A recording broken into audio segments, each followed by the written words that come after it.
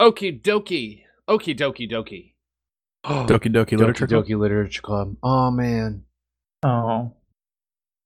The second game is just going to be called Okie Doki Doki Literature Club. Oh, totally play it.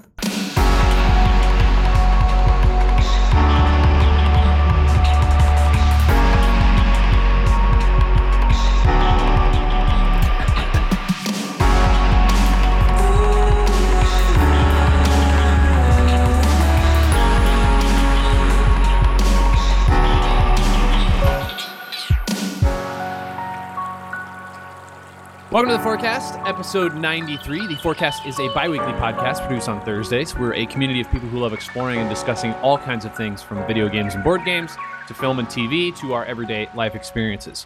If you'd like to know more about what we do, you can follow us at facebook.com/We Are The Horizon Community, or you can check out our website at wearethehorizon.com, or you can also just come hang out in our Discord channel. If you go to our website, we have a ton of original content there for you to browse through. Also, all of our old podcasts are there. You can take a listen. And additionally, everything we talk about is in our cast notes, which are pushed out to whatever podcasting app you are using. I am Aaron, and I'm joined by a couple of additional peeps this week. Alex. Yes, sir. Caleb. That's me. And Ep.93. Hey, guys, gals, and non-binary pals. Okay. Okay. All right. So if you were with us last time, 2 weeks ago, you heard our pre-PUP podcast, pre-PAX Unplugged. We go to PAX Unplugged every year. This is our third year we went. And we talk about all kinds of things on our pre-PUP, about everything we're excited about, from board games to all of the panels we're definitely not going to just the really cool experiences that we get to have there. And then this, in our post-PUP, we get to talk a little bit about the stuff that we actually did, and tell you all the things that we definitely promised you we would talk about and then didn't go to. But before we get there, we're going to start with what we always start with, which is, what have you been playing lately? And Caleb, we're going to start with you this week. We're going to start with you. Gonna not be muted. Yay. We're going to start with you. That's what happens when you're eating lunch currently. So I've played a few games. I've been playing a lot of really small games recently to try to wrap up this game of the year playing stuff. So I played Kyle is Famous, and that is a free game on Steam. It's very Stanley Parable-like. You kind of just step through Kyle's day, making choices for him, and it's quite hilarious. For instance, there's a part where you can walk into the kitchen, and you open up the fridge, and then your options are make some breakfast, eat a banana, or eat the fridge. So, obviously, some good fridge. choices in there. Yeah. And he eats the whole fridge. He does? Yep. Like in one gulp? Yep. Just picks it up and Nice. Yep. I mean, it doesn't have a fridge anymore. It's not very efficient. It's true. He's out of fridge, but I mean, you're only playing the one day of Kyle's life, so for you're not losing much. True. But it's just all text, and you click through various text things. But the whole point of the game is you're going through, and Kyle has this special interview that night, and you got to prepare for the interview. You can do all a variety of things and get weird endings. Yeah. That seems like a very dramatic way to prepare for an interview, but I'll give it to him. He's gonna have all of the iron he would ever need. Funny. But I also played Sigma Theory. It's a new game by the Out There people. You guys remember that game? Oh yeah, the one you played at PAX East, where you won a book because you're the first person to get to the ending. Yeah. So it's made by those people, and I played through it once. It took about 2 hours. I beat it first try, so I was like, well, I can probably uninstall this now. But the Steam achievements seem like not that many people beat it, so maybe I had an easy run or something. But the kind of the way the game plays is it's called Sigma Theory because you're researching this Sigma technology, which is supposed to be world changing, and whoever finds it first wins, essentially. And you have a whole bunch of researchers who are researching various disciplines, and you have agents, which you can use to send to other countries and bribe or kidnap researchers or hack in and steal some of their research and various things like that. So you're sending people out on missions to do various things. They're getting captured or abducting people, and you're just trying to beat everyone else. Okay. pretty neat. It doesn't have the same sort of story beats that Out There does that I find enjoyable, so it gets kind of samey after 30 minutes of play. But it's vaguely interesting for a 1 or 2 attempts. And then I have played Nautacrawl. That's Nauti. I was just going to say, exactly how is that spelled? Not space A space crawl. It's like the opposite. It's like the opposite of a bar crawl. It's just not a crawl. You just at a bar. Mm-hmm, mm-hmm. It's called walking, not a crawl. But you start out in just this vehicle, essentially. You don't know what it is. You don't know anything. There's just a whole bunch of switches and levers and buttons, and you gotta just start hitting stuff, figuring out what it does, and eventually you get like a transmission that's like tells you what you need to do, and so you start moving around this giant vehicle and trying to maintain your fuel and your battery life and all this stuff. It's very interesting. The first time you play it, figuring out what all the levers and buttons do and stuff is quite fun. And then the game is generally fun after that. You're just kind of using a radar to maneuver around a map and avoid towers and enemies and get to a specific spot that I haven't reached yet because it's very difficult. So you're just like starting in a central location and trying to make your way out? It's not very clear where you're starting or where you're getting to. Okay. I think you're trying to get to a broadcast point, like where somebody is broadcasting some signal. But I haven't made it there yet, so I don't really know. Is it creepy? Is it like it's Soma when you're underwater? No, you can see things, so that's that's good. That's a plus. All right. Okay. Is it like BioShock when a big daddy's moaning in the distance? Yeah. No. I mean, it's got a little bit of that feel sometimes when like an enemy pops up on the radar and you're like, crap, gotta turn on my stealth, gotta turn off like 8 things so I can turn on stealth. But yeah. Why do you wait? So you have to turn off a bunch of stuff so you can turn on stealth? Is it like power management? Yeah, like you're managing your power and your fuel simultaneously. That's kind of cool. Are you sure you're not playing Death systems Stranding? will short out and you have to like go adjust the power levels that's going to each panel so that you can like make it actually work for a short period of time. Man, I want stuff like that, but like in Star Trek Bridge Crew. Yeah, exactly. Like if it was way more complicated. Yeah, it doesn't have enough in it, huh? Yeah. You want like Star Trek Bridge Crew in combination with whatever that space game is, where you're activating different boards and you have to make call outs to people. It started as an iPhone game and now it's a card game. Space Team, yeah. Yeah, you want like that combination, except maybe not as ridiculous as Space Team. I just want it like more simmy and less arcadey. But that's all for me. Owen, what are Hey. you playing, buddy? Well, I've been playing some Pokemon and the Sword and Shield because it's there, and I played some with Brock while we were at PAX Unplugged. Traded some Pokemon, got some Pokemon.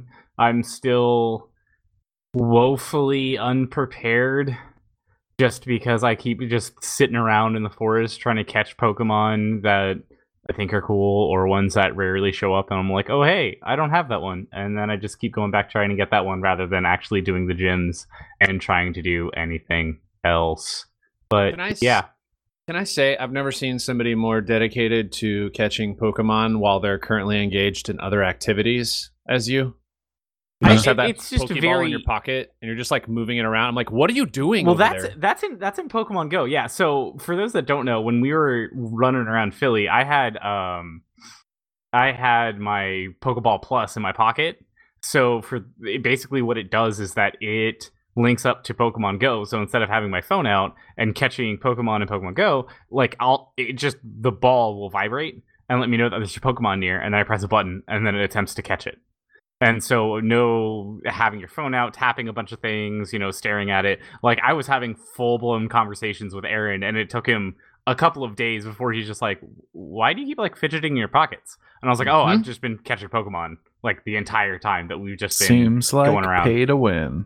Mm-hmm. I mean, no, all I was is really there saying was winning in Pokemon Go?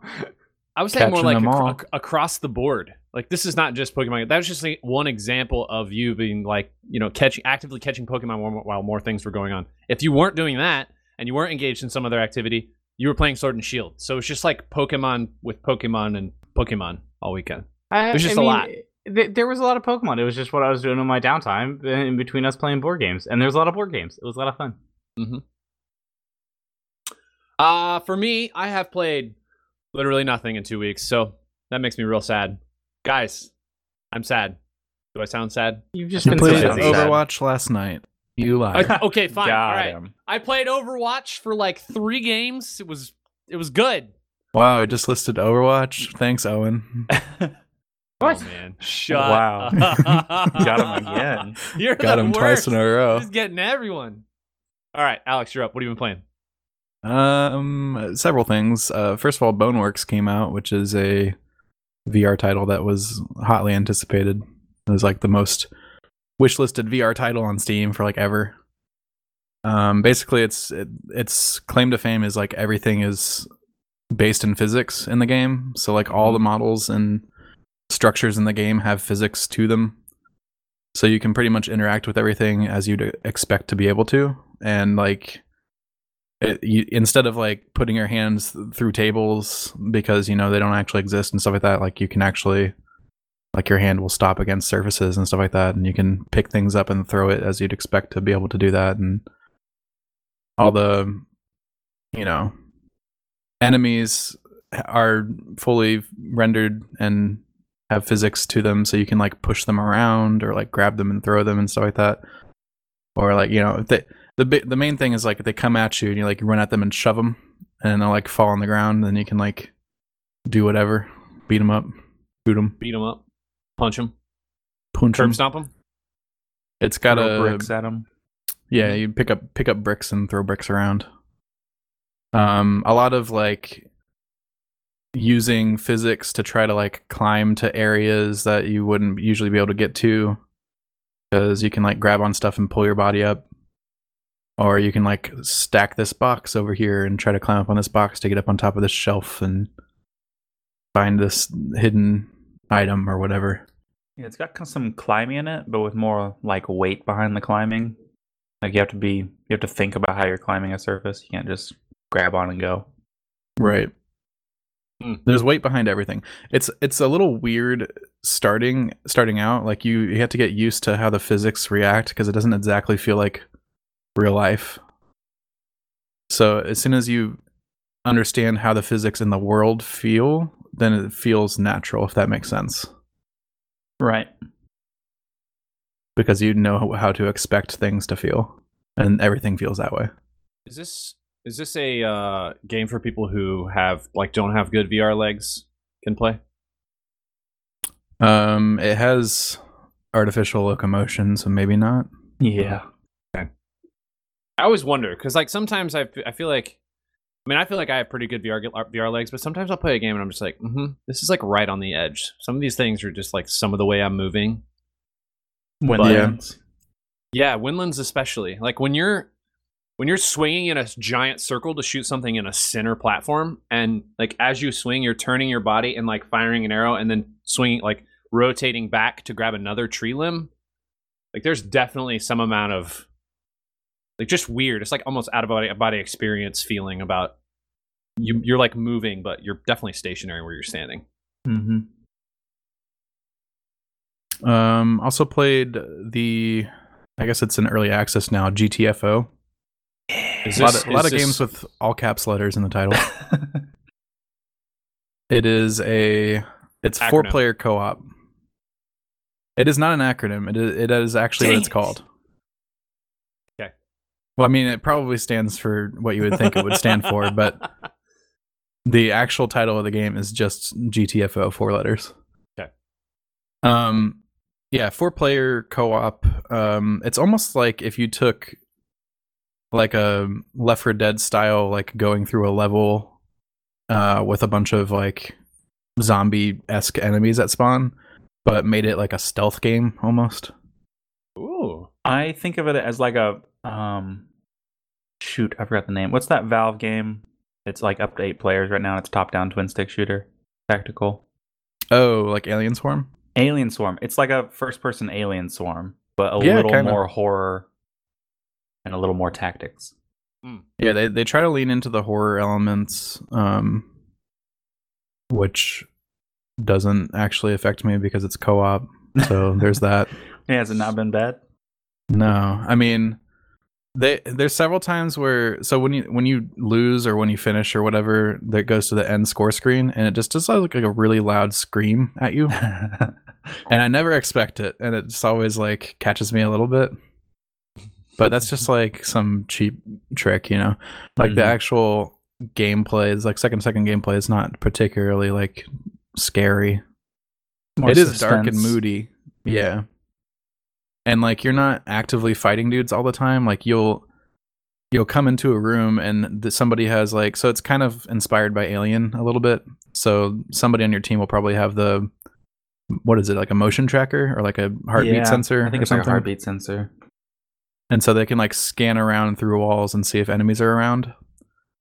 And they'll be like, all right, there's 2 in this next room. So you'll all like sneak up on the enemies with your melee weapons and take them out before they notice. And then somebody screws up, definitely not me. And the one enemy that doesn't die will scream, and then like a bunch will like run out of all sorts of places and try to get you. And there's a lot of like, all right, the objective is to go find this object in this section of the map. So we got to use this terminal to try to figure out where exactly it is. And you're actually typing commands into the terminal, querying like parts of the facility to see if the key for this door is around. And then you'll get to like a security door, and it's like, all right, we got to go through the security door. It's the only way to go. It's going to sound an alarm when we do it. So we set up, like Chad will set up like a turret, and then Caleb's running around putting up mines on walls, and I'll put a bunch of goop on this door to reinforce it. And then we're like, all right, go. And we launch like the alarm goes off, and then like a bunch of dudes are all slamming at the door. That gives us a couple seconds to try to like hack the security, and hacking the security just involves standing in different spots, I guess. Yeah, that's a weird system, but whatever. It kind of works. It forces you to move into danger is what it does. Yeah. Because you have to go stand on these specific plates essentially to try to unlock the door. And there's like, sometimes it'll be all together and sometimes it'll be like spread out across the room. So it's pretty cool systems. It's a lot of fun so far. I really like. We have beaten only the first mission. It was very hard. It's a hard game. I really like on the store page. It says, "Hey, this game's hard. Don't buy it if you don't want that. If you don't want a challenge, don't do it." Yeah, I really like sort of like the pathy strategy games where you have to make those sort of decisions, like, and you know something's going to happen as a result of some of the actions you're taking. So you just have to kind of plan around. Yeah. All right, well, here's how we tried this last time, and freaking everyone died. So let's try something new. And what's cool is like the level is pretty much the same. There's a couple things that are dynamically generated every time, but the layout's kind of the same. So you kind of get into like figuring out the strategy of how to beat it. Yeah. I feel like that's the same thing with Left 4 Dead 2. I mean, the layout of the level is always the same, right? Except there's just different enemies that are kind of like spawning, and maybe like weapon pickups are slightly different. So you're that's more like, I think it's more like, that's more like straight down a hallway though. Like it's pretty linear. Like this is, there's like a map with multiple ways that you can go, and because you have to find like certain items to be able to progress. Yeah. So you have to find a key to unlock the door to get into the second area, and like, oh, this seems really cool. It is very cool. I'm so excited to play some more. How many? Was it just co-op? Yeah, co-op, 4 players, and like there's no matchmaking in the game, which all the negative reviews on the Steam page are about how there's no matchmaking. So people are very upset about that, but they're very much like, no, you need to get people that you can communicate with because this game is hard. I was gonna say that seems almost preferable of just like if you're going to play this, play it with your friends rather than just like finding some random people, because how many times have we done like, I mean, I guess how many times have you guys? I've done this before of like trying to do some of the harder GTA heists and stuff where you have to be stealthy, and then just like there's that one guy that just dies in 2 Random seconds. dudes, like no communication. Yeah. Nobody knows what anybody's doing. Yeah. You definitely cannot do matchmaking for GTA heists. I mean, it's garbage. Yeah, I've tried doing that, and it's not a pleasurable experience, which is why I just wait for you guys. I also played a little bit of Black Future 88, which just came out with Caleb. It's single player or like a local co-op, like roguelike, very like synthwave aesthetic-y. We played it at PAX actually, Aaron, if you remember. Black Future 88. Is that the one where we played? It was like in between two rows. They had like a couple different games, and we got pins for it. Like, no, this was like a booth to itself, but it's very neon soaked and fast paced, and there's like a bunch of weapons that you drop that you can pick up. 2D side scroller. Oh, I remember. You go through the map and like clear it out, and then go fight a boss, and then go to the next area. And you can pick up. Did you go through like some sort of portal to get where you're going? Like you're selecting weapons prior, and then you kind of go through the portal. On a train. Is it a train? The train crashes. There are portals throughout the level, though. Okay. Does it stop? And you just get off? It kind of looks like it crashes every time, but I don't know for sure. I don't know. It's very over the top, kind of like in your face. Like there's so much stuff is happening on screen all the time. I don't know. I think we kind of decided it's not great for co-op. Yeah, a lot of the choices with the camera just don't really work well in 2-player. There's like these guns that swap you spots with the enemy you shoot, and that if you're not the person shooting it, you have no clue where your character is suddenly. It's very the camera just like jumps. Yeah, I could see that. But yeah, it's probably pretty fun. I haven't played it single player yet, but I imagine it's probably pretty fun that way. I played some. It's pretty good. I feel like there's not a lot of depth to it. No. It's like beat this, and then as you're playing, you kind of unlock some stuff, but then move on to the next and repeat. Yeah. Yeah, it doesn't feel like there's a whole lot of depth to it. We did find one interesting mechanic where if you get multiple items in a set, it doesn't tell you what the sets are, but if you get them, it like pops up and it's like, here's this new perk that you got because you found these 2 items that have synergy or whatever. So that's pretty neat. I also like a lot of the perks that you'll find around to pick up are cursed, so they're something really good and something really bad will happen if you take it. Which, knowing how you played Outer Worlds, you don't like curses, so. The Outer Worlds curses were never worth it, though. They were just like, I feel like they were strictly for flavor. I took one every time, man. Every time it was offered, taken. I don't know why you'd want the perk points in that game. They're not super the perk points worth it. Great. They're not very good, and the negatives of those curses are like so bad. They're pretty rough. Mm-hmm. So bad. But when you're playing with max silence and melee and you're using that hammer, nothing stands a chance against you, so it's fine. Yeah, but what if it was just like, nah, your melee damage is 50% less? I would still kill everything because your wrists are bad. Whatever. It's bad. And then finally, the last chapter of Life is Strange 2 finally came out. That game's been releasing over the course of like a year.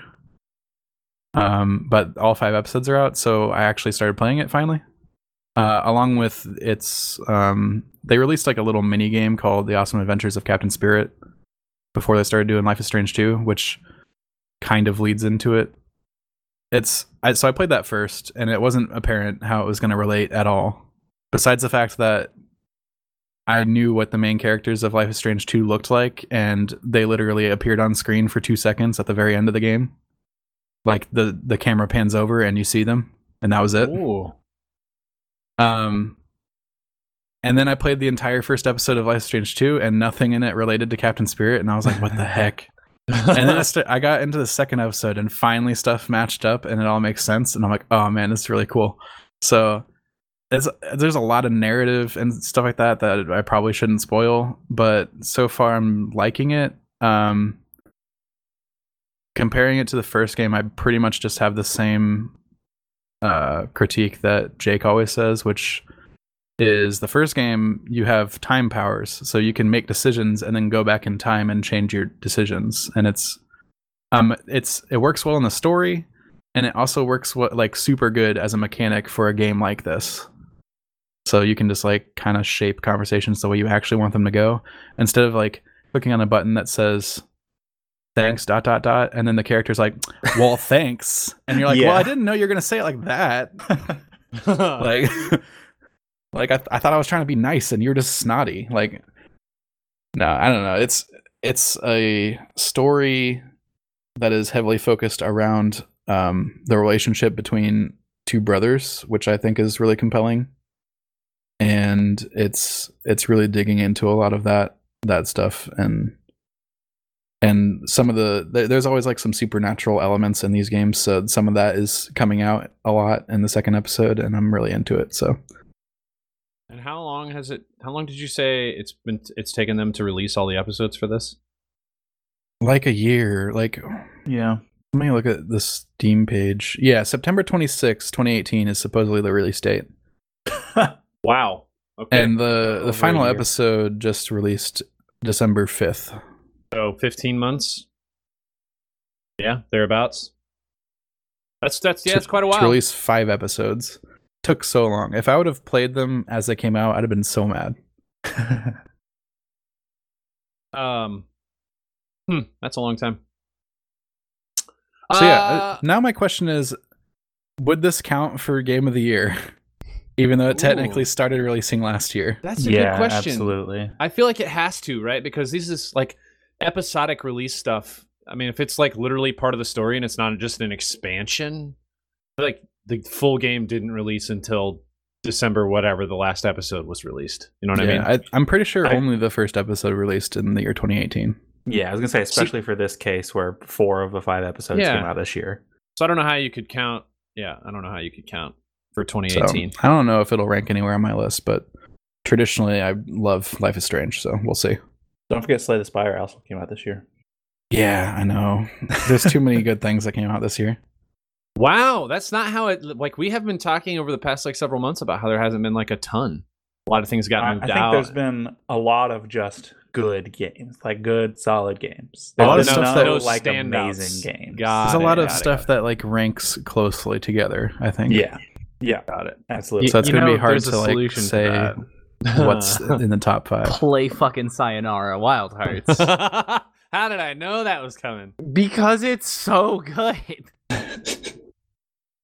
So let's talk a little bit about PAX, shall we? Yeah. First and foremost, I mean, shoot, if there are any people who planned PAX listening to this podcast, much better than last year. There were a couple things that I think just stood out to me. Number one, the lines were never a problem to get into PAX, unlike the last year, which was just a mess. I felt like the coordination of where the entry was better. And like how they were moving the lines along. I think they just did a better job of it this year. Plus, there were a lot more metal detectors, so I think they could just move people through a little quicker. Yeah, well, I think that's mainly just because instead of having like 3 or 4 side entrances, all with 2 to 3 metal detectors, they just shoved everything at one spot. And so it was just so much easier to go through that. Well, they communicated it beforehand too, which I liked, because I don't think last year they said where the entries were at. I think it was just like, it's going to be at the convention center, and then people showed up and they kind of were just standing in the line that they thought was maybe... some doors were like, hey, this door is only a way out, and then other ones were like, oh, you can actually go in if you go over there. And yeah, I'm going to tell you right now, last year's better. Yeah. Wow. Last year's lines you thought were better. This year... It was annoying. You had to walk all the way around to the main entrance. I think that was annoying, but I liked that better than waiting in line at all of like, because there was one day that me and Caleb got lunch at Reading, and we're like, oh, we're just gonna go back to the convention center like we usually do. And we walk out of Reading, and then it's just like, oh right, you have to walk all the freaking way around. But I think the opposite side. I think that was the thing that I liked about it, though, was the fact that like, when last year when we went to Reading and then you grabbed food and then you'd be waiting in line at like the Reading entrance because everyone else was at the Reading entrance, and it would just take forever to get back in. It was I never had to significantly wait in line faster. last Yeah, year. I I think it always was had a wait faster to line get- last year. I think it was fast to get back in, but I never dealt with a serious line to get in the front door. The first day was the only time there was any amount of line at all, Yeah, and it wasn't even that bad. The rest I of would the time, every prefer- other time I entered, no problem. I would prefer mild lines and be able to walk back in the building where I left it than have to walk to the opposite side yeah. every time. It's so big. It's a big convention. It is a My very sandwich was like so old by the time Yeah. I got back to eat it. Those fries were completely soggy. by The time you fries got were back. like ruined. You got to eat them at Reading because there's tons of seats available in there. Yeah, tons of seating. There's in there. no seat. We actually looked around. We were like, should we eat here? We looked around. There's no seats. We're like, all right, we'll go back. Sounds about right. Because usually that's fine. Yeah, usually it is. They also had significantly more vendors this year. I think we talked about that on our pre-pup. They were over 250 vendors this year, which is cool. The floor seemed busy, occupied, big. Seemed They big. opened up an additional portion of space, so it felt more spread out. I didn't feel like I was like swimming through people like I do at PAX East. Yeah, which is really nice. It's a lot less stressful when you're trying to like figure out where you're going, but you're just running into everyone. Mm-hmm.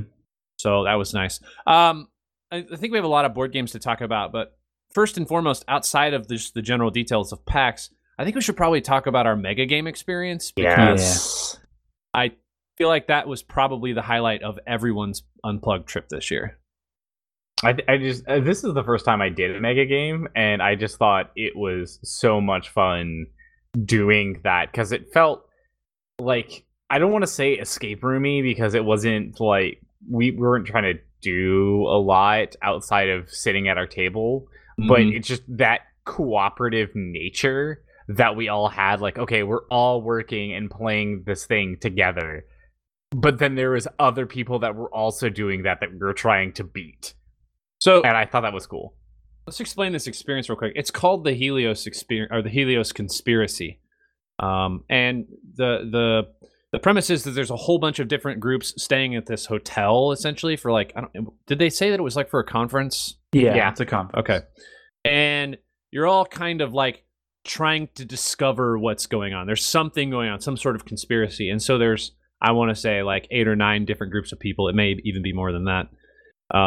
And when you start the game up, they have you kind of all just like separated out, and then they bring you in. Everybody's in one room. It's well lit. The aesthetic, well lit. By well lit, I don't mean like bright. I mean the lighting is good. Yeah. Because it's dimly lit. It's lit only sort of on the tables you're going to be working at. There's curtains to sort of partition off everybody's quote unquote rooms where they're having their own group meetings in, and they have like some ambiance too. You know, there's some desks and photos, and there's some music playing in the background. And so like initially, just immediately walking in, like the setting is very good. And so they sit you down at all these tables, and then the game sort of proceeds after some procedural stuff. They're saying, hey, you know, here's how this game is going to kind of work, and then they release you to go play the game. And I think the basics are you're kind of all sitting around your table with your group, and you're given these sheets of paper, and you're sort of deciphering what's on that paper, solving some puzzles. But at the meantime, there's some additional things going on. So our group, like Owen immediately became like Wall Street stock trader, swapping everyone for everything they had. I don't even know how you maintained what was going on, but there was like, I don't know what they call them. They're like essentially the currency. There were the kind of it. like they had like, what is it, like fish pebbles, like the things that you see at the bottom of fish tanks, counters kind of things, like that kind of like see-through pebblish kind of thing, that has like different colors to it, and that was basically the currency that we would get for completing tasks. And one of the things that we had to do was we had to go to some of these other groups and give them a code phrase, and then they would give us a sheet of paper with like basically the next part of our puzzle. And so I was doing that, and while I was doing that, I quickly put together, because I asked, I was like, hey, can we trade these gems? Because each like person, each group had different values to the gems. So like our group, we got 3 points for every blue gem that we had, but other teams only got 1 point. So we wanted the blue ones, and other teams wanted to get rid of the blue ones for colors that they liked, and they would get more points for. And so once I asked, like, really early on, I was like, hey, can I trade these? And they were like, yeah, of course you can. That was it for me. I was gone. Like, I knew my job was to basically just be our representative to the other 9 teams. And it's great because we'd have people show up and they'd be like, are you guys the what was the name of our team again? The Haulers. The Haulers. Like, you guys the Haulers? Union. Owen's standing over in the corner. He's like, yeah, what do you need? We got stuff. What do you want? I'm like, gee, many Christmas, dude. Are you like, what's going on in these other rooms that you're doing? I'm genuinely concerned. Yeah, there was one team that Owen hated, apparently. We'll get to the South Seas Company. Fuck those guys. But suck an egg. everybody was like really chill when they were like, oh hey, we've got purples, do you have blues? And you'd go over and you'd be like, yeah, that sounds like a deal. So like there was a couple of teams that I made very good alliances with. Like pretty much every time I showed up, they knew I would give them something that they wanted, I would get what I wanted. And so like I didn't even need to talk to the rebels or the renegades or whatever they were. At the end there, I just showed up and they knew. They were like, yeah, here. Like, we just did the trade because they knew what I was offering. The Romanovs that people were supposed to hate. Yeah, the Romanovs were people that were supposed to hate, and they loved us. Because they were next to us, and they were very nice. And we were very nice to them. There was, every 20 minutes or so, there was a meeting where they would have the first 2 were just half of each, was 5 teams and then 5 teams. And then the last one was everybody. Basically, you would meet at this round table and there would be a pile of gems in the center. And the idea was that you had to agree how to split it under 2 minutes or nobody gets it. Like unanimously? Everyone in the entire... Yeah. Wow. Everybody at the table had to agree. And so I went to mine, and mine was like, okay, cool. Everybody grab the color that they want, because they split it up so that way the 5 people were like, they wanted each different of the 5 colors. So we did that, and then obviously some of those people didn't have as many gems as the other teams, and so then I was like, okay, cool, let's use the diamonds and the black gems, which were only worth 1 point to everybody. And I was like, let's use these and give them to people that didn't get as many points to try to even it out. So that way everybody left the table with roughly, the same amount of points. It wasn't going to be perfect, but it was at least very close. And it worked. We were done in a minute. When I did mine, it was very quick. We showed up, I said that, and everyone's like, okay, cool. Here's how many I have. I'm at a deficit of this. I need this many. We gave them, and they were like, okay, cool. And we left. They were very surprised at how quick that our group did ours, because everybody was on the same page. When we did it with everyone, the South Seas Company showed up, and they were just like, oh, unless I get half of everything that's on this table, I'm not gonna be okay with it. And I was like, wow. So even if we give, because we were already dividing up the color piles between the teams and everything, and I was like, even if we put this in your favor, you do not care, you want half. And they were like, yeah, no, we want half. So there's no point in us counting everything out. And I was like, all right, cool. So we're not doing it because I'm not giving you half. I was like, I refuse to sit here and make that's a silly demand, because we're all trying to be equal, and that's not equal. That's crazy. And this guy seemed very much like someone that you've dealt with before, in another mega game, controlling the scenario. Yeah, and so he's just like, you're gonna give me half because you're gonna want your gem colors, and obviously you're gonna do this because my team's great. And I was just like, fuck you, dude. No. Yeah. And so I was like, all right, that's the end of this. And everybody just walked away from the table, and they were just like, what happened? And I was like, those guys fucked it up. And they were just like, oh, I don't know why you guys couldn't just give us half of the entire pot. And I was like, because that's blatantly unfair. This is not how this works, guys. Yeah. And Meanwhile, we're all sitting at a table and we hear you walk around and like, they can go suck an egg. And we're in the middle of other things. So just like sporadically hear you behind a curtain yelling at other people.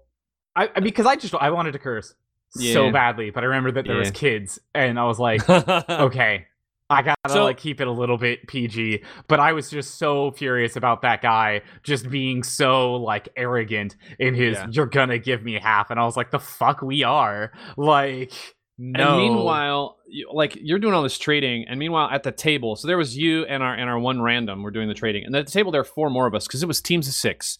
And there were 10 teams total, so we had 60 people in this game, broken up into 10 different rooms within this bigger room. So we're at the table, and we're like solving puzzles on transparency sheets. Yeah. Essentially. Laminated sheets, yeah. Yeah. There's like 2 different groups too, because at the very beginning of the game, you're given a sheet of paper to sort of break a code, and then you're given another sheet of paper that has some mystery, like some other mystery to solve. And those kind of broke apart because there's 9 main puzzles for you to solve, and that like they even said at the beginning of the game, like most teams don't get through 9 puzzles. And there's also this like secret other puzzle that you can solve that will give you some supplemental information to make a decision at the end of the game. So Alex, Caleb, and I, and Brock were all sitting there kind of just like running through all this code stuff while you guys are running around. And like, I don't know what you guys thought, but I thought they were like really well designed, with maybe the exception of the moon phase one. Yeah. I think the only issue with the design was they gave us a piece very early on that we didn't need until later, and it would have been better if that just didn't show up until we actually needed it. Because it kind of especially because all the other stuff was like, use this to solve this now. Yeah. Yeah, pretty much. I guess that's true. So this like kind of distracted us at the beginning of the game, so we could have gotten further, sort of thing. I think so. Yeah. So the premise, or sort of the design of the game, is that you go through these 9 puzzles, and at some point, and everybody's is different. And by everybody, I mean like every faction is different. But at some point, you have what they call an encounter or an experience or something, and they have one of the game, like some sort of game masters, come over, and they will run you through an experience, a little scenario that they have that's a part of the overarching game. We finished all 9 of our puzzles, and of course didn't get to do the experience because our faction, of course, of all of the other factions, we had it at the very, very end. Yeah. So, I mean, we missed it by minutes. It was very unfortunate. Yeah, but we did get more puzzles done than everybody else. Yeah, so that's probably the best part. Oh, go ahead, Caleb. I was just gonna say we freaking won. We destroyed the other teams. Yeah, how many gems we picked up and how many puzzles we finished. I did. Yeah. It was how many gems we had from you guys solving all of the puzzles, and then me making sure that all of those were our colors, so we got the most points out of it. We had what, like 142? 122, yeah, at the end of it. And then like the next team behind us was like 104 and then 90. Yeah. Like we decimated people. When you can hear audible gasps from people when they're announcing the score, you know you've done very well. But of course, like us all the time, because our competitive gene that we have, like we're walking out the door and we're wanting to talk to the guy who's running everything. He's like, well, how many points did we get? 122? Or were we the highest scoring? We were the highest scoring, right? I mean, like we're the best that's ever done this game ever, period, right? Obnoxious. Was that not just you? I thought that was just you. Yeah, it was. No, we were asking. He did say that he thought we may have been the highest scoring of the weekend, but he wasn't sure. I'm glad he kind of like just rounded that conversation. He wasn't like just blunt, like, yeah, you guys are the best. He was like, I don't know, you may have been. I mean, we've had a lot of good scores. This is pretty good. I felt vindicated seeing the South Seas Company at the fucking bottom of the list. And just being like, this is what you get for being uncooperative bastards. Like, ha.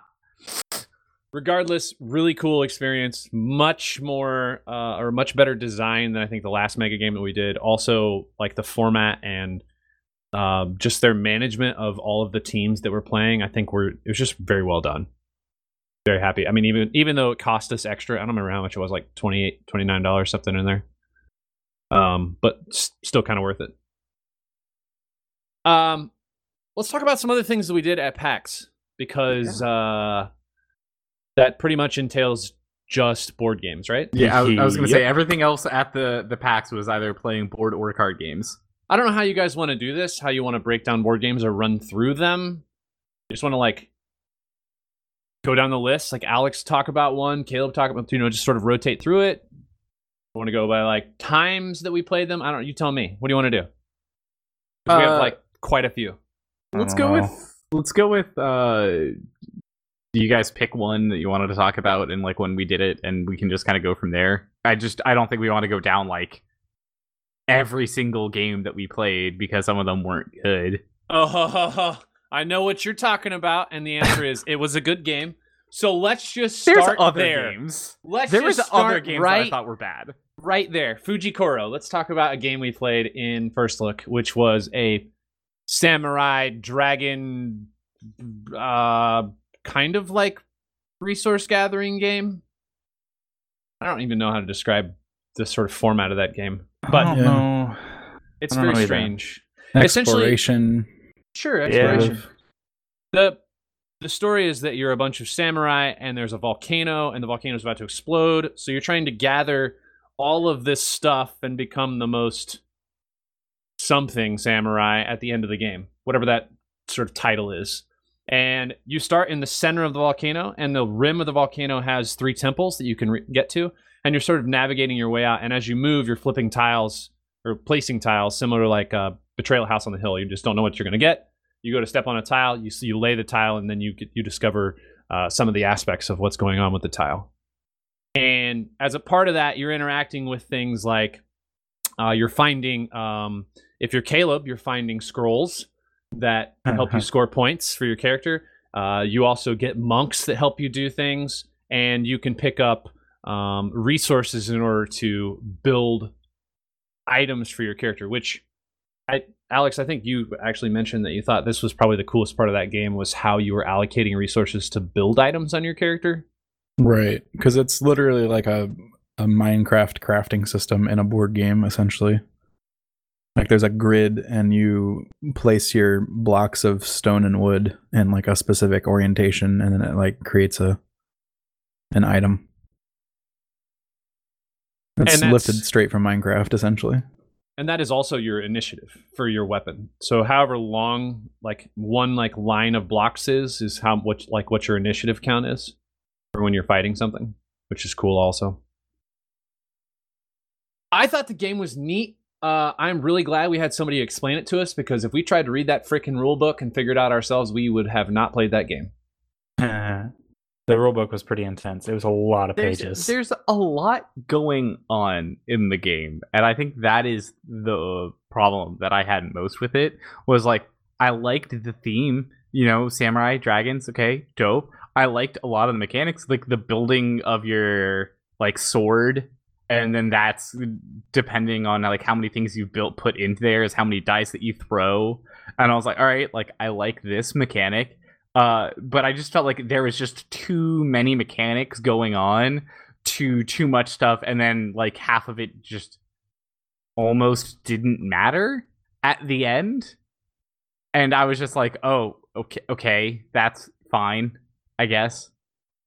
Like that's where I was upset with the game, because it seemed really cool and it had a lot of good ideas. I just felt like it had too many good ideas at once, and I was like, all right, neat. Like, I don't think I ever needed to have a sword. I don't think I ever needed to build one at any point in time to actually have viably play that against you guys and being competitive. I think the game seems to lay out several paths to victory. And if you excel very well at any one of those paths, you would win. So for Caleb, it was collecting scrolls. Yeah, because they're I'd like worth to point points. out, I didn't even win. I know, but as much as you say that. And I think the only reason you didn't win is because the path that I chose, which was building all of the like imbued or special armor weapon stuff. I don't even know what they called it, but that gave you points. Magical? Maybe it was just magical. Okay. It was just magic. So, and I had one for each slot, which gave me a whole bunch more points than you. And then you have you can take the path of just fighting dragons, because that's worth a lot. You get a lot of victory points from just killing dragons when you flip over a tile and there happens to be a dragon there. So, I don't know. I think there were multiple pathways, but the end game and sort of how you're scoring, if you don't... So at the very end of the game, it sort of transitions into this other, this end game sequence where the volcano starts erupting, so you can't step on tiles anymore, and you have to make it back to get to a rope so that you can go back to where you're supposed to be, and then score points based on all of the treasure that you gathered and resources that you gathered. So I thought it was neat. I thought the artwork was kind of cool. Like kind of a weird, like Lego samurai blocky guys. It's like Lego anime. Yeah, it was neat. Chunky dudes. All right, Alex, how about you? A game you played that you liked? My favorite was Cthulhu. Oh yeah. Cthulhu Death May Die. What a game. Which we spent a long time trying to get a hold of. There was like a demo going on that always had people at it, and it was a fairly long demo, so you'd have to stand there forever if you wanted to wait for it. And then at one point, Caleb was like, I saw a copy get returned to the library, and we were like, holy crap. So then we had a bunch of people combing the library, try to find it. I think he lied because it never showed up. I didn't lie. I'm telling you, they took it to the back for some reason. For somebody else that they were holding it for, probably. I wonder. And we basically just stood around the library for like 45 minutes, and then somebody else returned one, and we immediately like checked it out. Man, when I tried to get it, the lady was so aggressive that I had to wait until it was placed back out with the other games. Like, it was what level of weird. aggressive? Huh? And there was Like, other people like walking up to people that were trying to put out games, and they're like, "Oh, can I just have that one?" And they're like, "Oh yeah, sure," and they'd give it to them. Wow. Well, I think then it's fine, but not. It just after has to be they scanned. Check it. Yeah. Well, I mean, she had already scanned it. She scanned it. She set it behind her, and I was like, "Can I take that?" And she's like, "No, you gotta wait till they're placed out." And I'm like, "Okay, Jeez." She must have had a lot of people asking like the same question about other games right before Probably. Yeah, I guess if she has to stop every 2 seconds to give people stuff back, that's a problem. So let's talk about this Whatever. game. Yeah, this game is it's a co-op game. It has a bunch of characters with different abilities that you can level up, and you're essentially trying to break a ritual to enable one of the elder gods to become mortal for a short time, and then use that time to kill them.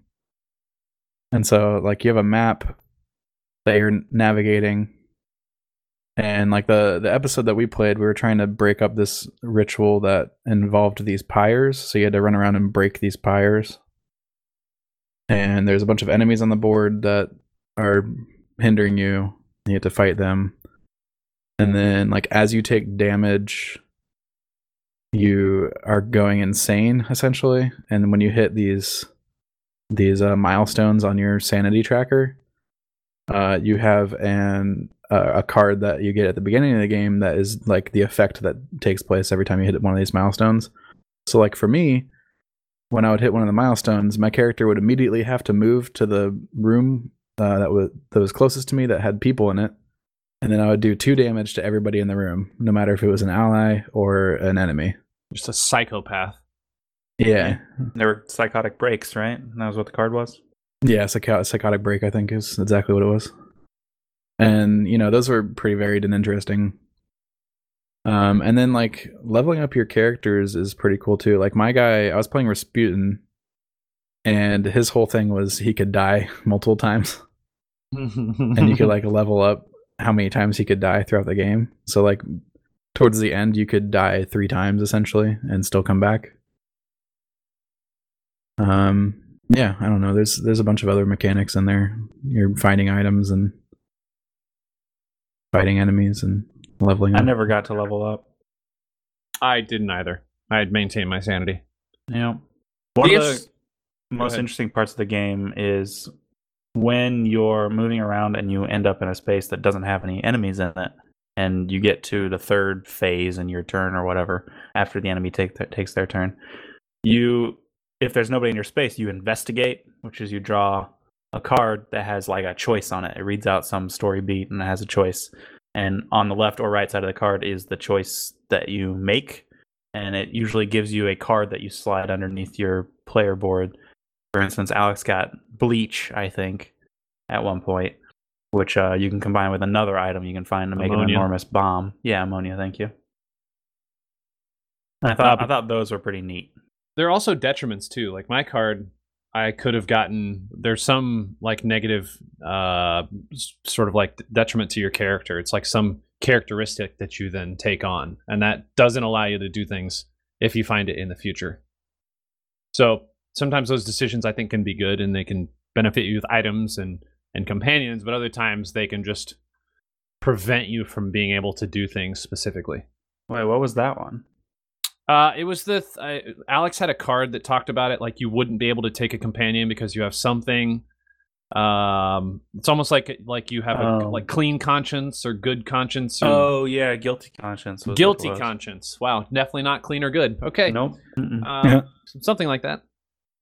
I think also, like we didn't mention, but the game like has the sort of investigation phase, and then at some point, whatever the monster is that you're facing just spawns, and you have to beat it. And it has like several stages, and we were fighting against Cthulhu, and he never even spawned. So we just died quickly, and then the game was over. But really cool game, it seems. I think there were probably like 8 stories in that box. Yep. And then there's 2 monsters, and that's only season 1. They have I think we were talking, Caleb, you said they have a couple expansions, and they've already released season 2. I think so. Yeah. I think season 3 comes out soon-ish. So there we go. More episodic / campaign games to add to our giant ongoing list of games to play. Woo! Oh man, the minis were so good in that game too. They were very well done. Yeah, like the main boss is giant also. Yeah. Very cool. Caleb, let's talk about a board game you played. Sure. We played Aftermath, which is by the people that made Mice and Mystics and Stuffed Fables. And it's very, very similar to Stuffed Fables. Pretty much the same, except you take out the dice bag that Stuffed Fables has, and you put in a deck of cards. And that's what you use to do your actions during your turn. Mm-hmm. I thought it was really cool. I haven't decided yet if I like the dice or the deck of cards more. I think I'm still leaning towards the dice. I think I am too. I really like the dice. I think the mechanic is just... It feels more like you're interacting with it, whereas the deck of cards, you're just constantly drawing through it. The dice version, you're refilling the bag every time something happens. So you constantly have... Like, that you're putting 5 black die back in the bag, which means that the enemies are going to have more chance of coming up than it would be if you had, the black cards that are in the deck from Aftermath. I did like that it was less kid-ish than Stuffed Fables. The story's not just about, stuffed boys or the childs. And even the story we played seemed... Like I like that they're talking about the overarching world of just humanity, everything collapsing, and then the animals sort of taking over the rest of what's sort of society, what's left in society, and navigating through that. So one of the, like in our campaign, we walked into a vending machine and we were having to battle with not only a sort of conveyor belt for things to fall down, but also the springs that push the food out. And it added some elements to the story, and I think that was kind of neat just to have that. The vending machine was very cool. The roaches were not. I died, so that happened. Very early on. Pretty early on. All of us died, except for Caleb. Yeah, but I died like a while before everybody else. To a bunch of roaches. Did I get the bag out in the end? Yeah. Yeah. Oh, yeah. Yep, you succeeded. We finished it. It's a very cool game. I really like those. I really like their storybooks. I think that's probably the best element of their games. I don't know if Mice and Mystics was like that. I think it was slightly different than Stuffed Fables and Aftermath. It was different, It had tiles. I really like the grid in the book, and you could just like flip pages. I think it's very well done, and it's compact. It's not a bunch of extra pieces. You're just flipping to a page and reading a little story beat. Right. I think the best part is like every page can be unique, and it can be like a unique board. Yeah. So you don't have to just reuse tiles in different orientations. Right. And I think we were talking through, I don't remember the exact number, but I think there were some 40-some scenarios in that book for you to play through. I mean, granted, it has like 100 pages, and the actual numbering of scenarios goes up to close to 100, but that's because it's on page 100. I think you break it down, there's something like 40 scenarios for you to be able to go through in the story. So, seems really neat. Yeah, I'm very excited to pick it up. Owen. Yeah, to continue on the trend of Aaron dying early on in the game, we played the God of War board game, which I thought was really, really fun. As somebody that I've never played any of the God of War games, never really wanted to, but I really enjoyed the board game. I thought it was a very cool take. I kind of liked it was a quasi deck building. But it was cool, and I don't know what the deal with that angel biddy was, but we killed her, and go us. I think that game is interesting. Well, one thing to tell you about the God of War game is everybody's playing a character, and you're kind of like, you're not really on a board. You pull out a scenario deck, and that scenario deck is laid in front of you in a grid of 2x4. And there are enemies on the deck. There are things you can interact with on the deck, and it's a deck builder.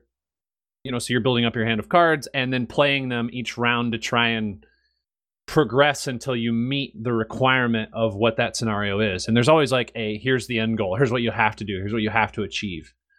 But there are some additional things you can get. So, you can interact with chests, or you can interact with elements on the map to cause things to happen. It feels a little bit like if they could turn God of War into a card game, this maybe would how it would be. I mean, it's like, it seems kind of cool. I don't know how much replayability it has, though, because the scenarios are very much like, once you've done that, you know how it's going to go. It's not a change, not a difference that you could make, or a different path you can take to beat that scenario. I think the way they battle that, though, is when you start the game, you lay out, you pick a scenario you're going to do, then you pick 3 more scenarios, or 2 more scenarios, then you pick 3 bosses, and once you beat the first scenario, you have to pick between the 2, and whichever one you don't pick, you flip over, and there's a sort of a condition that you have to deal with for the remainder of that round. I think that's probably the only way they deal with the non-replayability of the game, is to just introduce some additional elements. I still don't think it's a good enough, attempt. Yeah, I think that as well. But yeah, I died again. I was playing Mimir, and Mimir doesn't do anything except for help people and get hooked to somebody's belt. But I got wrecked 4 by health. Who did I get killed by? Yeah, I only had 4 health. I got killed by one of the Valkyries. Valkyries, yeah. Yeah, got wrecked. The one with the scythe. Yeah, it's a beastie. The scenario was really cool where we fought the Valkyrie Queen. Yeah, because there was multiple stages of fighting it. Yeah. But once you do it once, it's kind of lost its luster. I'll go again for another one. We played a board game called Eschaton. Oh yeah. Boy, I did not think it was spelled, or I did not think that's how you pronounce that word. Eschaton. I was thinking Eschaton, but no, Eschaton. Something else. Another deck building game where you are playing as a cult. And it's end times. The world's going to end, and at the end of the sort of scenario set, this small deck you have in the top left-hand corner, as you're flipping cards over, there's things that are happening. But at some point, you flip over a card that's end times or something. I don't know what the exact phrase they use, but at that point, if you have gathered the most favor and or gathered the most victory points for that condition, you win, and you get to rebuild the world in the Dark One's image. The game is interesting because it introduces, you have the deck building aspect, but it also introduces some elements of moving tokens around the board, and those tokens affecting how many points you have at the end of the game, as well as control of specific regions for parts of the scenario. So we had one at one point where if you were in control of this very specific swamp, you would gain victory points at the end of that specific condition. It's like part risk, part deck builder. Yeah. And then the deck is not, the deck you're building is not specifically these cards do something. It's more, you have a deck and each one of the cards has 4 different elements on it. And those elements, you add them up across your set of deck, your play deck.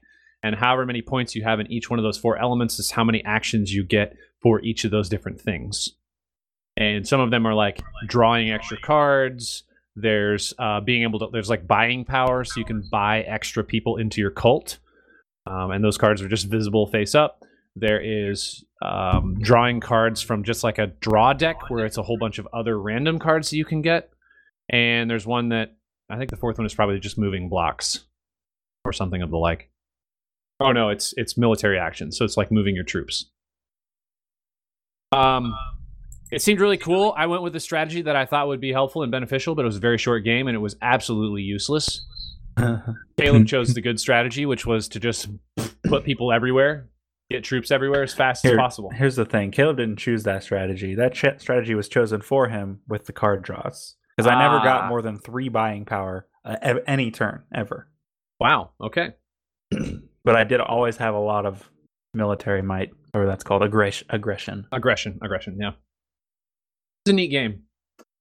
Alex, how about you? What other game did you play that you liked?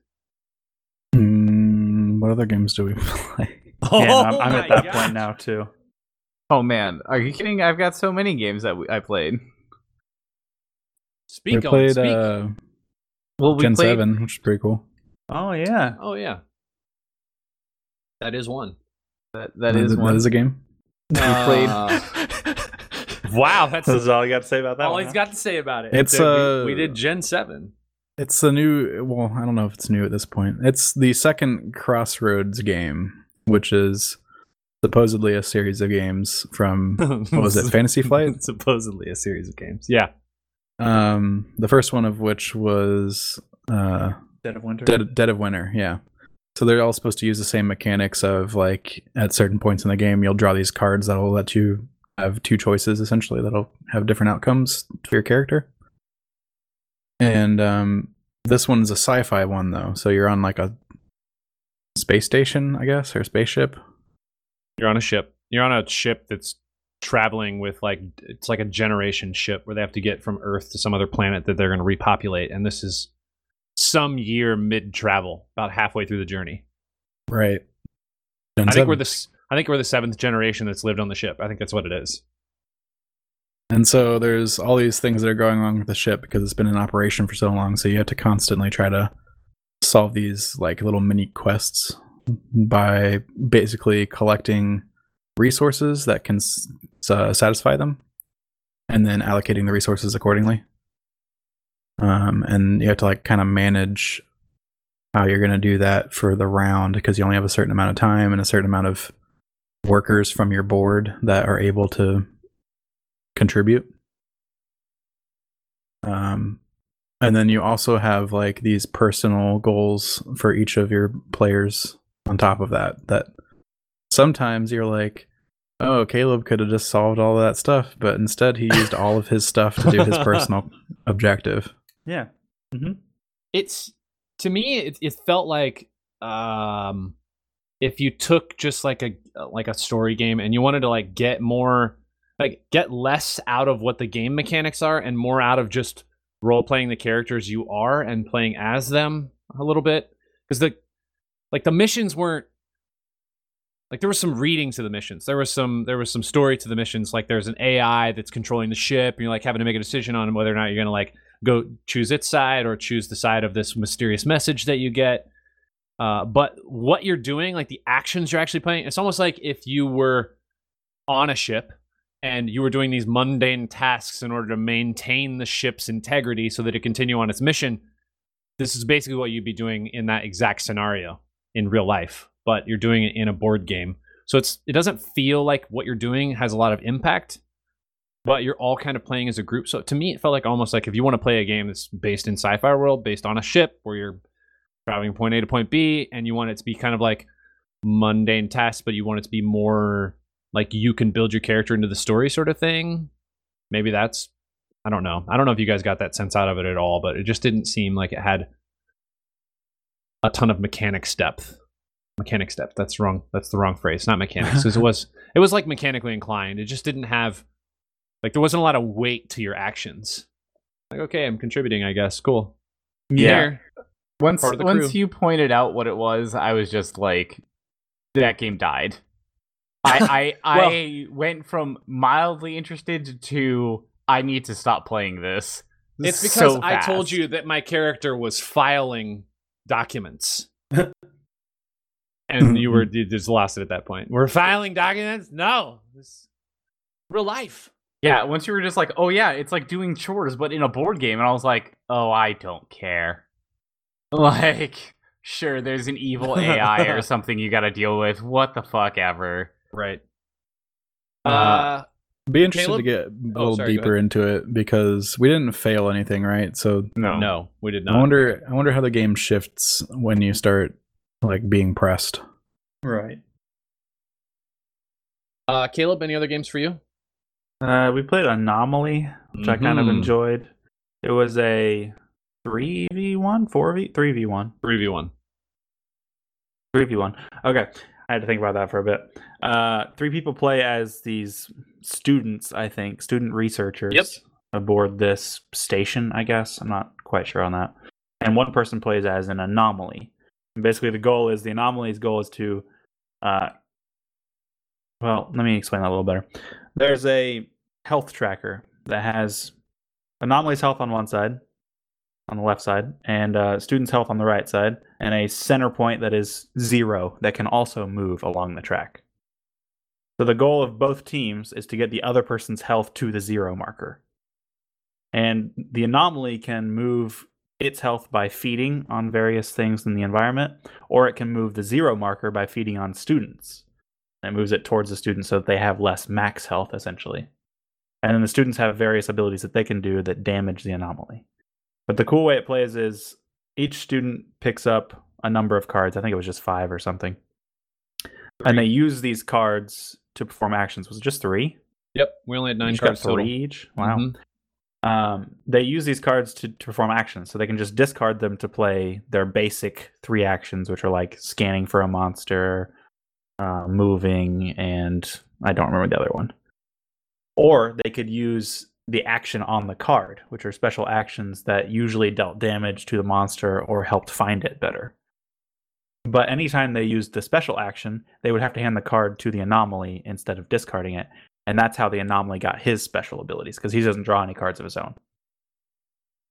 And each time a player takes a turn, they play one card, do one action, and then the anomaly can step in and take its turn if it wants. It has a total of 3 turns that it can take, or 3 actions it can take over the course of 7 actions of the players. But it can kind of hop in at any point and do its actions.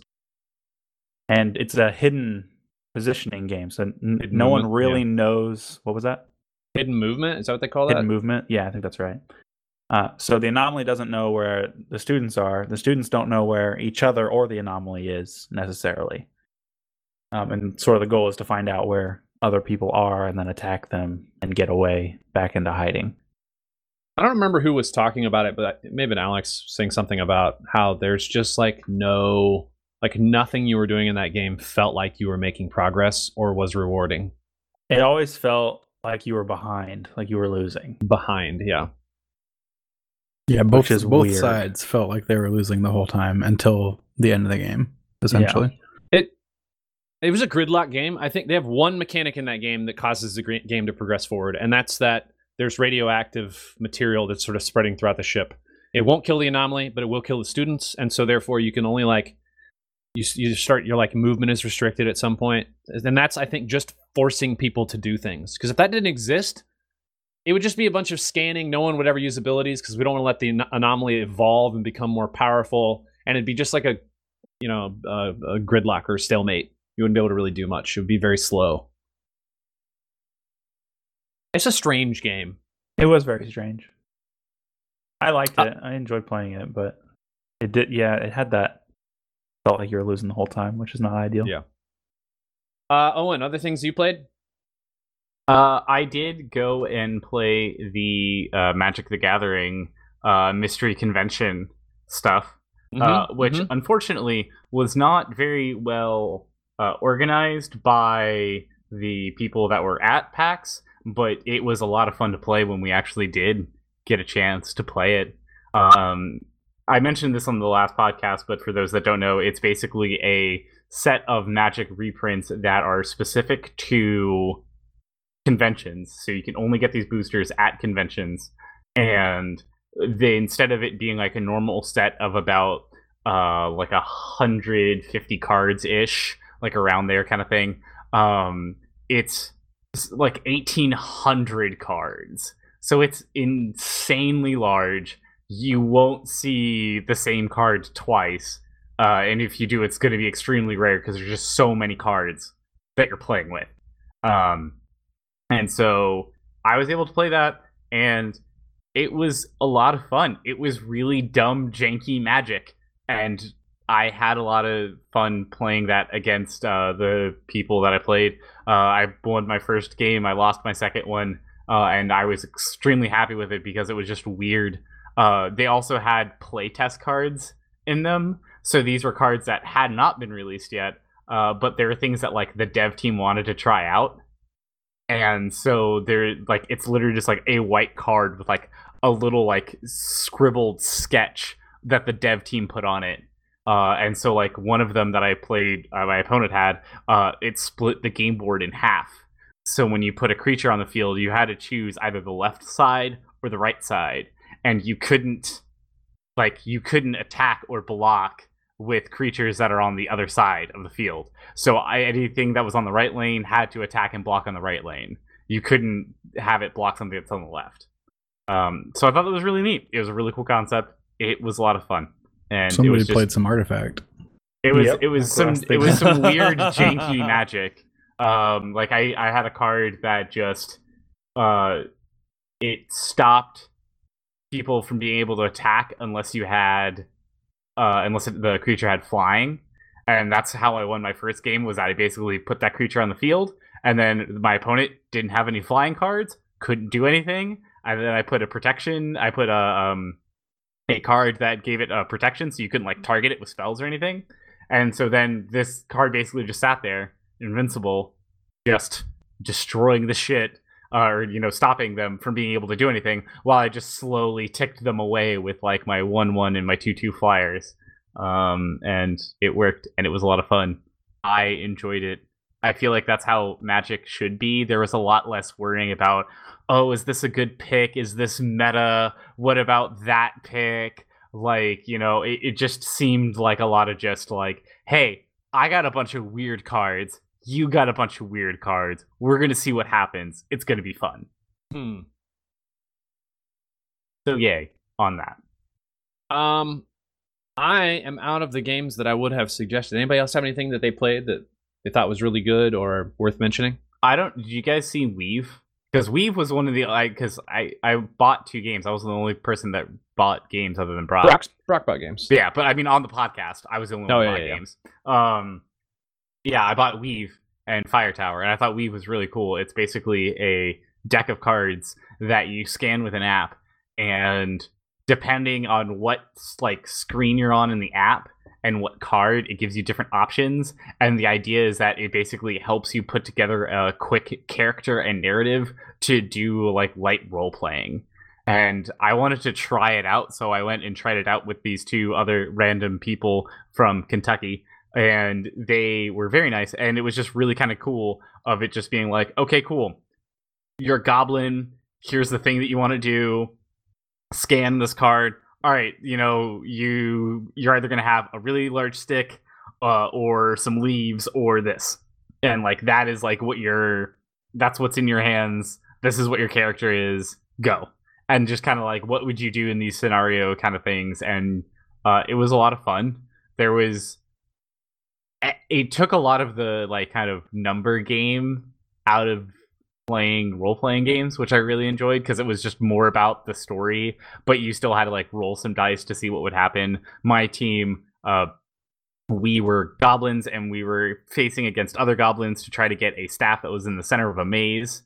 And our solution to that was we lit the maze on fire, and then we ran through the flames.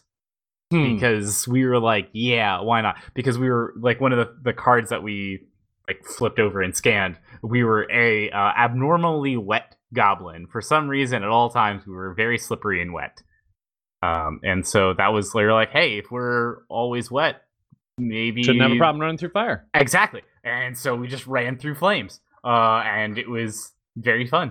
And like I was talking to the person that was playtest, like kind of like demoed it for us, and I was like, how much of this was you like coming up with stuff via the app versus how much of this is you just being like a good DM?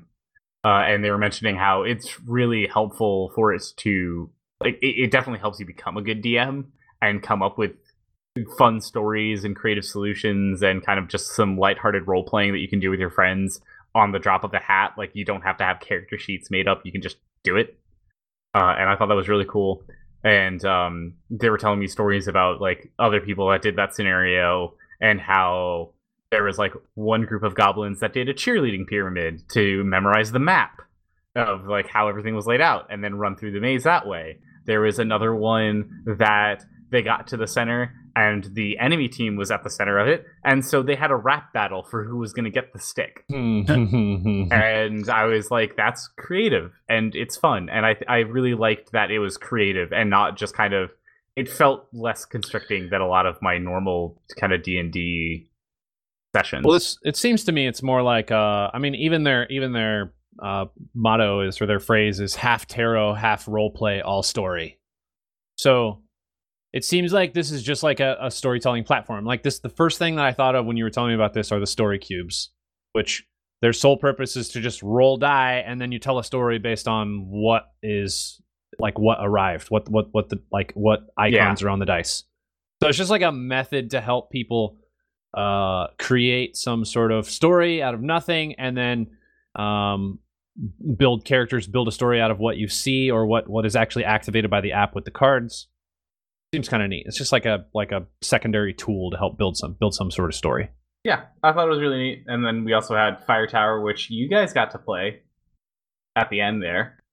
What did you think of Fire Tower? I felt bad about teaming up on Alex and helped him, and then I was the first person that way. No, actually, I was second person to die. Yeah, what are you talking about? First person to die. Everybody ganged up on me suddenly, we died, and I died basically the same time. So the point is, so it went from, I feel like it went from people ganging up on Brock, and then everybody felt bad about that. So then it ganged up on me, and then everybody felt bad about that. So then we ganged up on Aaron, and everybody felt bad about that.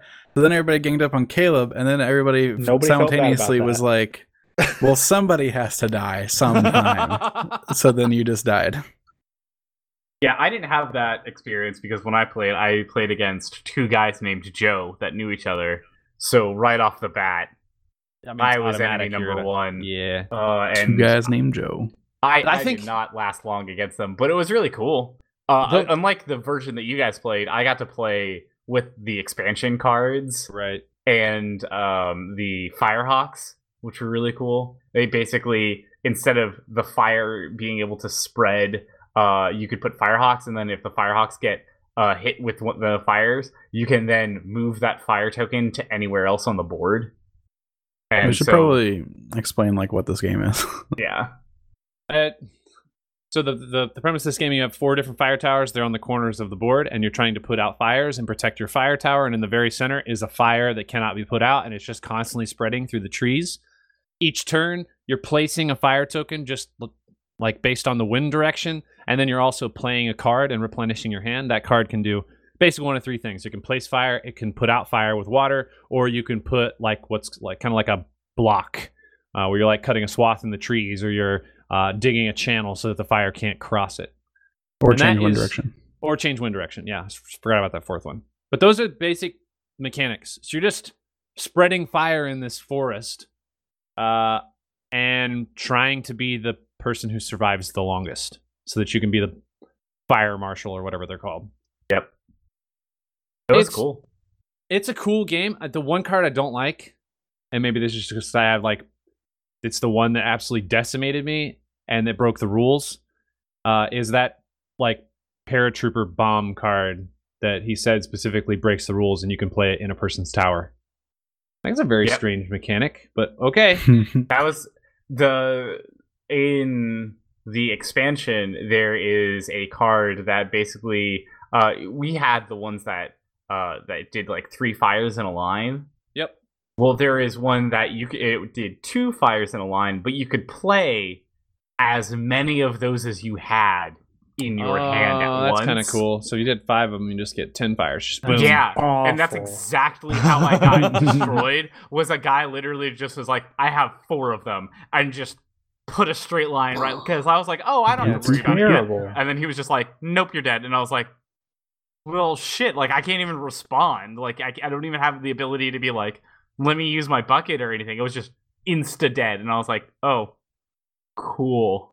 Like that didn't feel good, but I bought the version of the game that didn't have the expansion, so I don't have to worry about those cards. So I was like, screw it. There should be maybe be a mechanic for like a last ditch save, Yeah, like other outside than of your turn.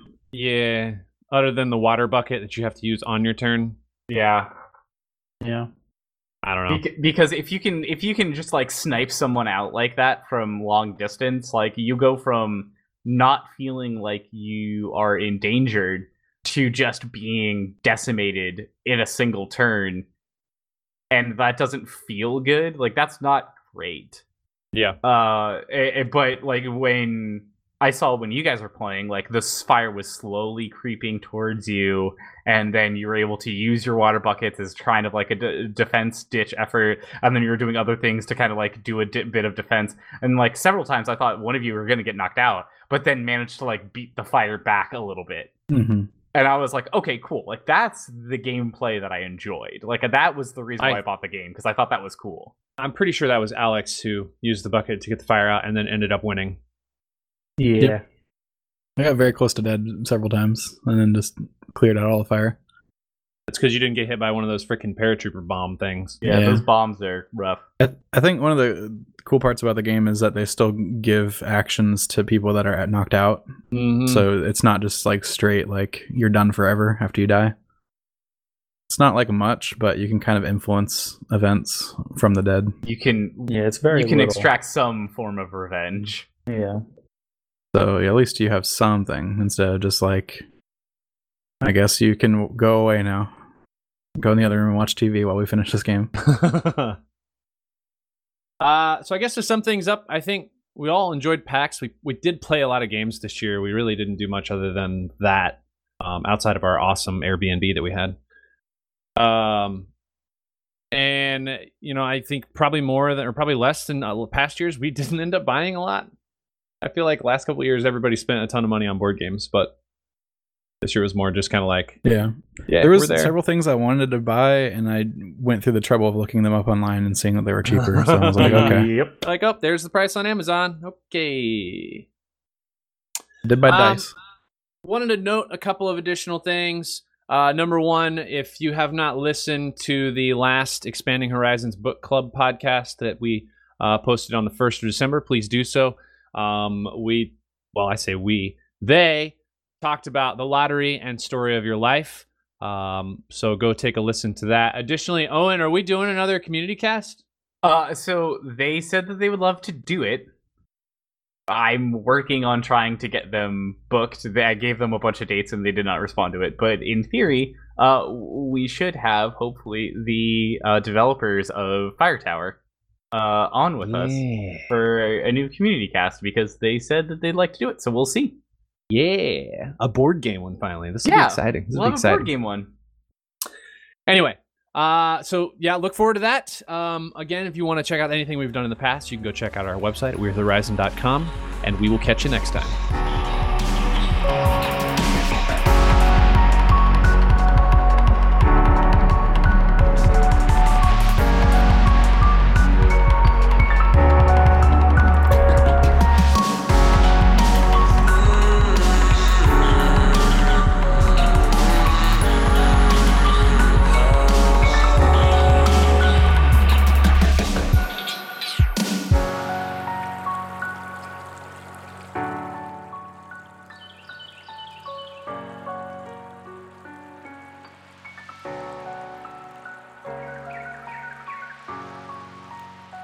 This week's podcast was edited by me, Aaron Juno.